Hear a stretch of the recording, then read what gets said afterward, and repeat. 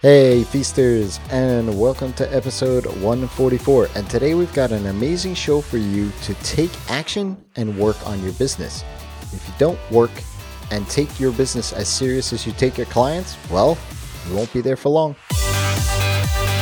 Welcome to the Ask Rez podcast. I'm Jason, and I'm here to help you get past those bumps in the road, those struggles, those things that hold you back from building an amazing and profitable freelance business each and every single day. And I laugh every time I hear this question only because it comes with that either or kind of scenario. But to be quite honest with you, on your business and in your business is the same. Because if you don't put that commitment to do the things that aren't your clients' projects, you won't be in business for long. So you have to be disciplined on protecting your time.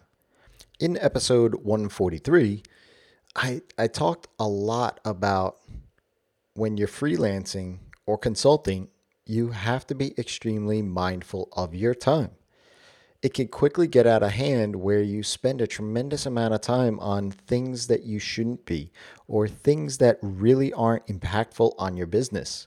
Now, working quote unquote on your business really isn't something that is a choice if you are running a business. But I do get the idea. I understand the question.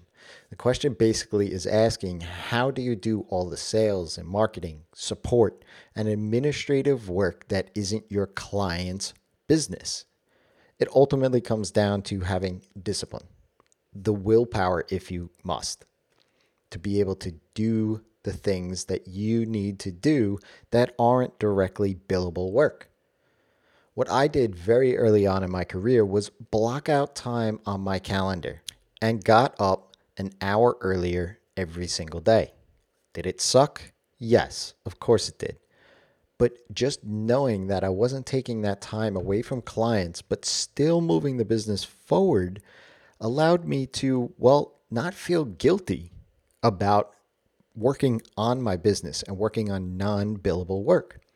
See, that's where I think it comes into play here. This question really is because you aren't doing billable work. So you feel like, okay, I need to keep the lights on. I need to keep the revenue coming in. So I need to click that clock.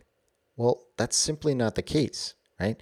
If you start to get into that mindset, that's the beginnings of that feast or famine cycle.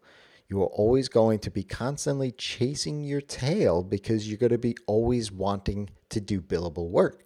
And you almost feel guilty because of it. See, now there are entire days on my calendar devoted to the business, which means that I don't take any client calls or do any client work during those days. I just concentrate on the tasks that I need to do to support my business.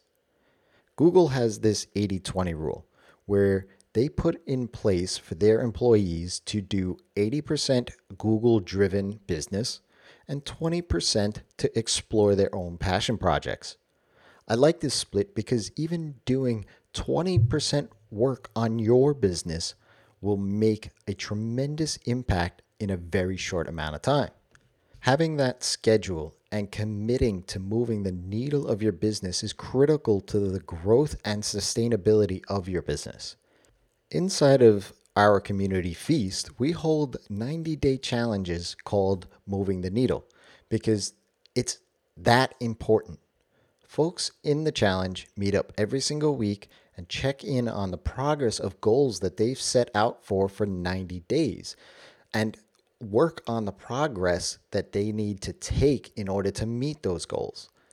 Things like sales processes, libraries of operating procedures, building and hiring a team, and even content marketing have all been made as tremendous strides from these challenges. If you're interested in joining the next challenge, hop on over to rez.com/feast and sign up. If you are more of a person that's looking for one-on-one support, though, having someone holding you accountable has made a tremendous impact on improving my own business. But If you're the type that's disciplined enough to do it yourself, then just go ahead and do so. I feel like if you just have it on your calendar, you'll be just fine. Using a tool like Calendly and giving out links to people makes your guarding of your time more effective. This tool is great because it allows you to create blocks of time that you are available, sync it with your calendar, and then people can go ahead and pick from the time available that works best for them. And you can then go ahead and schedule calls, meetings, whatever it might be with them. Working on your business starts with the management of your time. Setting aside that time and making it as important as the time you give to your clients is the key. Let's face it, if your clients value the service that you give to them, they'll value the time and boundaries you put into your own business to stick around. Otherwise, you'll find yourself out of business and your clients won't have you anymore. If you have a question, ask Rez. That's me, by leaving me a tweet or head on over to askrez.com and find that little chat widget in the bottom and go ahead and ask your question. Till next time, it's your time to live in the feast.